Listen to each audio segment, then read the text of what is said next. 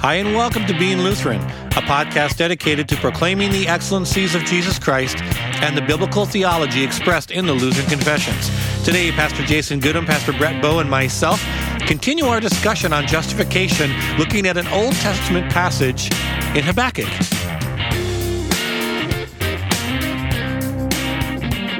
Welcome to Being Lutheran. I'm Pastor Brett Bowe, and I have with me Pastor Jason Goodham and Pastor Brian Rickey.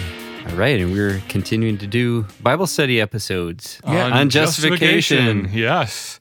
Nothing better to talk the about. verses that are kind of justify-y. Yeah, right. That's Jason's justification-y. Yeah, justification-y. Sorry. So we're looking at justification-y verses in the Old Testament. Exactly. It's perfect. Right. It'll be the new... Yeah, I was going to say, is it Habakkuk? Habakkuk. The most K's in one word you will ever find. Exactly. Yeah. So I think a good way to maybe get into this is like why this verse? I mean, there's a lot of other verses in the Old Testament that really point to it. Why Habakkuk? Mm-hmm. This is the verse of the Reformation. The Reformation doesn't happen without this verse. Yeah. This is when Luther rediscovered the gospel. Yes. He was reading this verse and wrestling with it being quoted in Romans chapter 1. I was going to say, was it this verse or or was he reading? Yes. Okay, yeah. But so Luther's hang up as a Catholic monk, and you Habakkuk 2:4, the righteous shall live by his faith. Luther's hang up was he thought this was God's demand of us being righteous instead of God's gift of us being righteous. Yeah. Yep. And then he writes that it was like the scales falling off his eyes or his ears. The from faith for faith verse in Romans. Yep. Yeah. And so this is the verse. And what's really interesting about the original context, so Luther's dealing with the quote of this verse in Romans chapter 1 and wrestling with the excellent, deep, articulate theology of Romans, which we're going to get to. But the context of the original verse as delivered by God to Habakkuk is perfect for talking about justifying faith. It is absolutely perfect. And so that's going to come full circle. But in reality, there is no Lutheran Reformation or no Protestant Reformation without Habakkuk 2:4 being quoted in Romans and Luther as a monk wrestling with it. And there's kind of this adage or this cliche that none of the Reformation would have happened if the Roman Catholic Church hadn't put Luther in charge of lecturing on Scripture. And in that Luther was a student of the Bible and came to this, and the Roman Catholic uses verses like this to hold people prisoner because it's the righteousness God demands. And Luther realized it's the righteousness that God grants for the sake of Christ. Demands, yes, but also grants. Well, demands, but it's not righteousness we can produce inside of ourselves. Yes. It's the source. Where does it come from? Extra nos. Yes. Ooh, look at that. Thank you, Flame. Yes. Appreciate it. Imputation or infusion? Double imputation, substitutionary, vicarious atonement, all that fun stuff. So, Brett, you can read these 4 verses and we'll jump right into it. Yeah, and as you talk about that, it's Habakkuk is one of the probably harder books of the Bible to actually locate.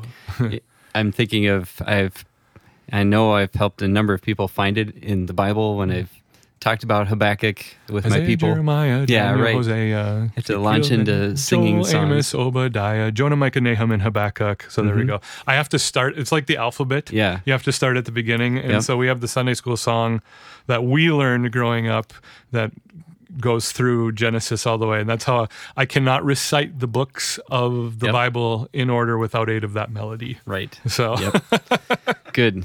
All right, so we're in... Quit laughing at me. Thank you, Sunday school teacher. Yes, exactly. You faithful Thank you. Sunday school teachers in your vocation. Yes, thank you very much. Good. So Habakkuk 2, I'm going to read 2 through 5, and it says this, "And the Lord answered me, write the vision, make it plain on tablets, so he may run who reads it. For still the vision awaits its appointed time. It hastens to the end, it will not lie. If it seems slow, wait for it. It will surely come. It will not delay. Behold, his soul is puffed up. It is not upright within him, but the righteous shall live by his faith.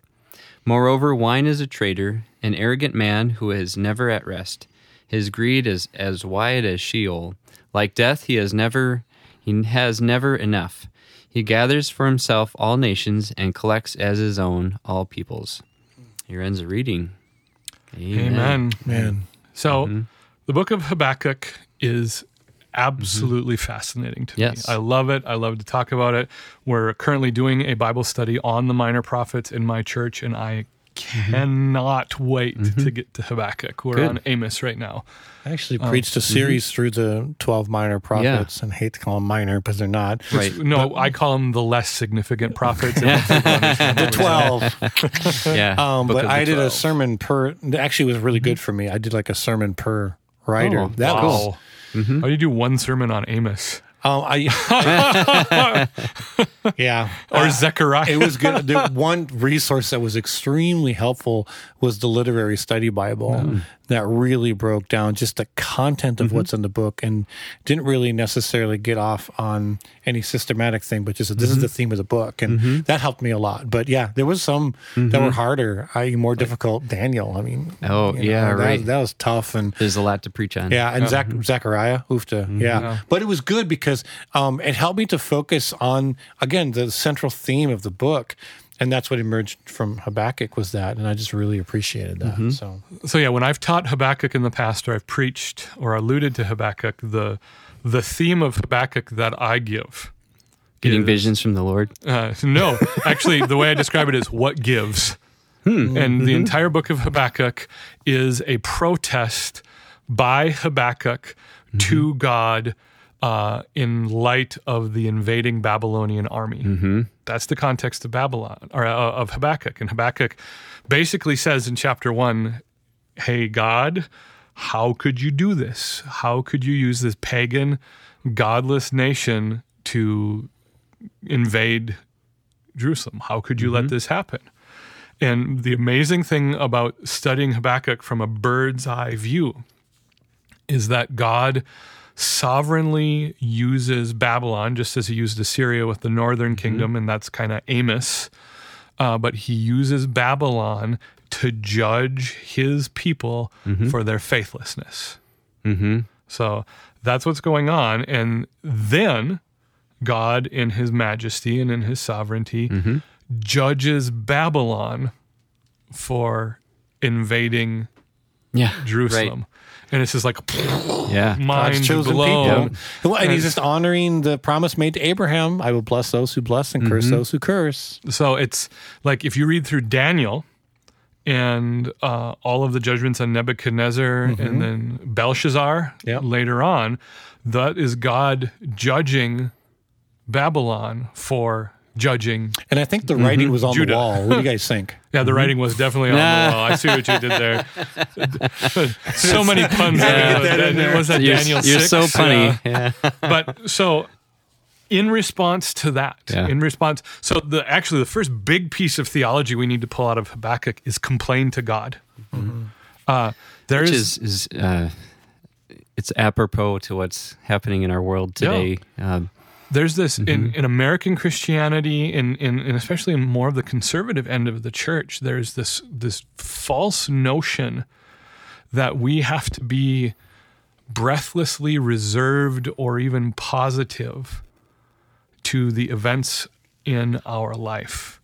And we have these plaudits that like, well, God knows what he's doing, or he has a lesson to teach you, or he's in control. All of these things, God is in control. And it denies that when God judges, there's actual judgment. It's actually painful. It's actually uncomfortable. Yeah. And what we see in Scripture isn't a resigned stoicism to God's activity in the world. It's raw emotion. I think one of the best questions we could ever ask is, God, what do you want to teach me through this?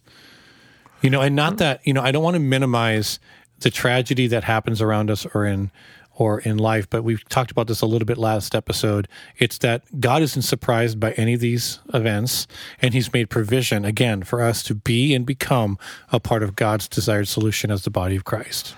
Well, even beyond that, though, you look at like David in Psalm 13, and I'm a pretty big fan of Psalm 13. We have mutual friend Jeremy Erickson wrote a song to that we really appreciate. But it's, how long, O Lord, will you forget me forever?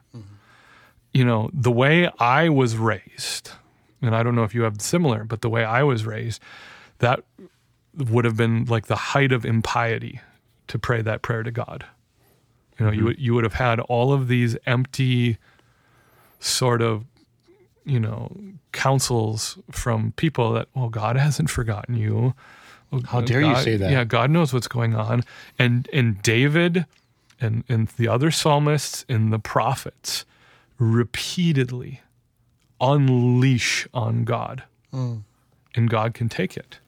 He's not going anywhere. He doesn't tolerate blasphemy, but he would rather you pour out your doubts and your fears and your anxieties on him, which he calls us to do in prayer, than have you internalize them or moralize them or do anything else, because then he responds. Even Job, who by the time you get to Job 39 and 40 or 38 and 39, whenever God shows up and does his thing, Job's probably at that point been committing sin for some time and complaining about his status. The first couple chapters, we have the commentary, and in all this, Job did not sin. And that's something, considering he lost everything and then lost his health. But by, Job 35 or whatever, Job's ready to stand on his absolute innocence, and pride has taken over. And God shows up after Job demands an audience for God. And that's the other thing. If you demand an audience for God with God, you might get it. And God leans over. You kind of get this impression of him putting his hands behind his back and leaning over and looking Job in the eye. And he says, "Dress for action like a man, and I will ask you, and you tell me." And pull up your pants. I got some questions for you. I preached on that passage last year, and it's like, what is your response when God looks at you and says, "Put your man pants on, we need to talk"? Exactly. And God corrects Job. God rebukes Job. And then God forgives Job and restores Job. Well, and Job's response should be ours. I cover my mouth and I will speak no more. And, I thought about what you said, that even though, as we go to God and we can pour out our hearts to him, I love what Psalm 56 says, where it says, "You have kept count of my tossings and turnings. You have put my tears in your bottle. They are are they not in your book?" Meaning they are. Yeah. And so God already knows these things, and he's not shaken by us pouring it out. I think a lot of times when we don't do that, it ends up manifesting itself in really negative ways, and God knows this about it. Yeah. And he can take it. There's a lot of people in our lives that can't, because of the way that we might want to vent, or the way that we might want to come out. But this is one way for us to process God's sanctification, in our life, vocation, if you will, And I think it's a healthy thing that we don't talk enough about in the church. Yeah, it's healthy, and it's healthy just to keep us from doing something unhealthy by keeping it in and letting it turn into bitterness or anger. Passive-aggressive attitude, mindset. But each and every time, following this train of thought, if you read Job 3 is a far cry away from Job 1. Yeah. Because God interacted with Job and gave him the gospel and said, "This is why I'm doing what I'm doing." What God wants to see is repentance. God doesn't actually want to carry out any of this judgment on people. He wants people to repent. Yeah. So it's in the midst of this, in Job chapter 1, or in Habakkuk chapter 1, Habakkuk pours out his complaint. And then in Habakkuk chapter 2, we have this passage where this is the vision. This is what it's going to look like. The righteous one, in the midst of all of this, will live by his faith. And that's exactly what we've been talking about all the way through the catechisms and now into the Augsburg Confession, is our Christian life is lived in the reality of the assurance of salvation. No matter what happens, no matter how you suffer, no matter what lack you experience, no matter how much doubt and turmoil, no matter if everything's coming up, blowing up in your face, you stand before God as righteous, because that is the declaration that he has made in his own courtroom from his own justice. It's really keeping that eternal perspective on things, isn't it? Oh. You know, if you think about it, it's being in the world but not of the world. It's that differentiation that we hear from our Lord and Savior. Our citizenship was at Philippians. Our citizenship is in heaven. And far too often, I think where Christians go off the rails is that we want to take citizenship here on earth. Yeah, we think that this place is a little too important sometimes. We're worried about the here and the now. Right. Or we want to make what's true in heaven true here on earth. Or just when this world takes primacy of place in our minds and in our hearts, fear and anxiety take over. We start to worry about our own rights instead of love our neighbor. All we have left to do because of the gospel is love our neighbor. Yeah, there's something I think it's important to state this, and I'm going to be as gentle as I can, but I want to prepare the listener that it's probably not going to be something fun to hear. But if we really understand as believers in Christ Jesus what we deserve, even as Christian Americans, what we truly deserve is eternal punishment, period. And that's it. The wages of sin is death. We quote that verse all the time, but I don't know that we really take it to heart. We don't deserve anything as Christians except eternal punishment, period. When we start to kind of have this entitled mentality that we deserve the constitutional statements, that we deserve these things, those things are blessings, but we don't deserve them. Yeah, and there's a lot of nuance to unpack there. As Christians, we don't deserve them. As citizens, which is also a part of God's created order and his first article blessings, you know, what we're talking about with the creed, we have them. Yep. And so we're not telling Christians to run headlong into martyrdom. No. We're not telling Christians to allow themselves to be walked all over and taken advantage of. What we're asking is what God has commanded in the law, is that Christians in all of this love their neighbors. Yeah, but if we understand us as in a sense, aliens and ambassadors, we don't belong to this world. We belong to the eternal kingdom of God, the unshakable kingdom the writer of Hebrews talks about. So we begin there. Sure, God has called us to be in America, and we have the rights and all of that is part of America, but we don't start there. No, we start with what we deserve. We start with where do we belong? Where's our identity? And our identity is in that eternal kingdom of God. And so we start there, where the fear of the Lord is the beginning of wisdom, where we understand that our identity is totally and entirely in the person and work of Jesus Christ. And then from there we go, okay, as a Christian, as an ambassador, how then do I use the Constitution in a way that glorifies Christ? Not my opinion or my ideology coming first. What comes first is humility before the living God and the true King, and which is the King of our kingdom. Right, well, and that identity is given to us here by calling us the righteous. The righteous one will live by his faith. And we have those things. With eternity on our mind, because of our justification, we also take the blessings, the rights, and the privileges we've been afforded by God and his grace, and we use those to love our neighbor. But not from a point of saying, hey, I deserve these. No. And it's always with eternity in mind, and it's always in humility. Yes. Because we're capable of sinning. And it's when we lose sight of that, when we lose sight of our sin and we lose sight of our eternities, that we lose sight of our neighbors and we become the most important person in our lives. And I think that's where sometimes if we allow our American patriotism to supersede our identity in the eternal kingdom of Christ, that's the danger I'm speaking of. And I think that's what Israel fell into, and that's what's being addressed here. It's like, we're Israel, nothing's going to come against us. I mean, Jeremiah kept prophesying over and over and over, and like, what you're saying is not true. These things aren't going to happen to us. And they were so deluded in this nationalistic promise that we were seeds of Abraham and that this can't happen to us. And they allowed it to totally get twisted. And it's like, no, this is going to happen. And I'm going to use a foreign nation because God disciplined those whom he loves. And man, I don't know a more appropriate message for America than the one that Habakkuk brought forth to the children of Israel. A puffed up, swelled up pride. Yeah. I mean, man, we see that on a daily basis. Yeah. I have this swelled up, puffed up pride when God really wants to birth humility, gratitude, and a healthy fear of the Lord. Yeah, and those two things are set in contrast with each other in verse 4.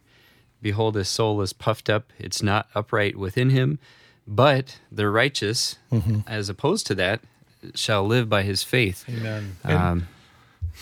And the way we live in response to the righteousness that God has worked into us is by faith or faithfulness. And maybe there's something that needs to be said here, and I'm putting forward effort to try to express this and not be a heretic.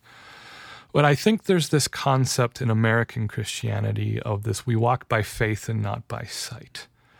And it ends up being a blind, fatalistic trust in God's sovereignty.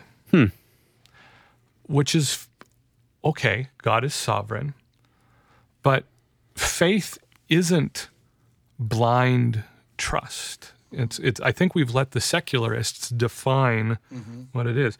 Faith is a gift from God that is born out of the experience that God has demonstrated what his character is and has proved it by his actions. Amen.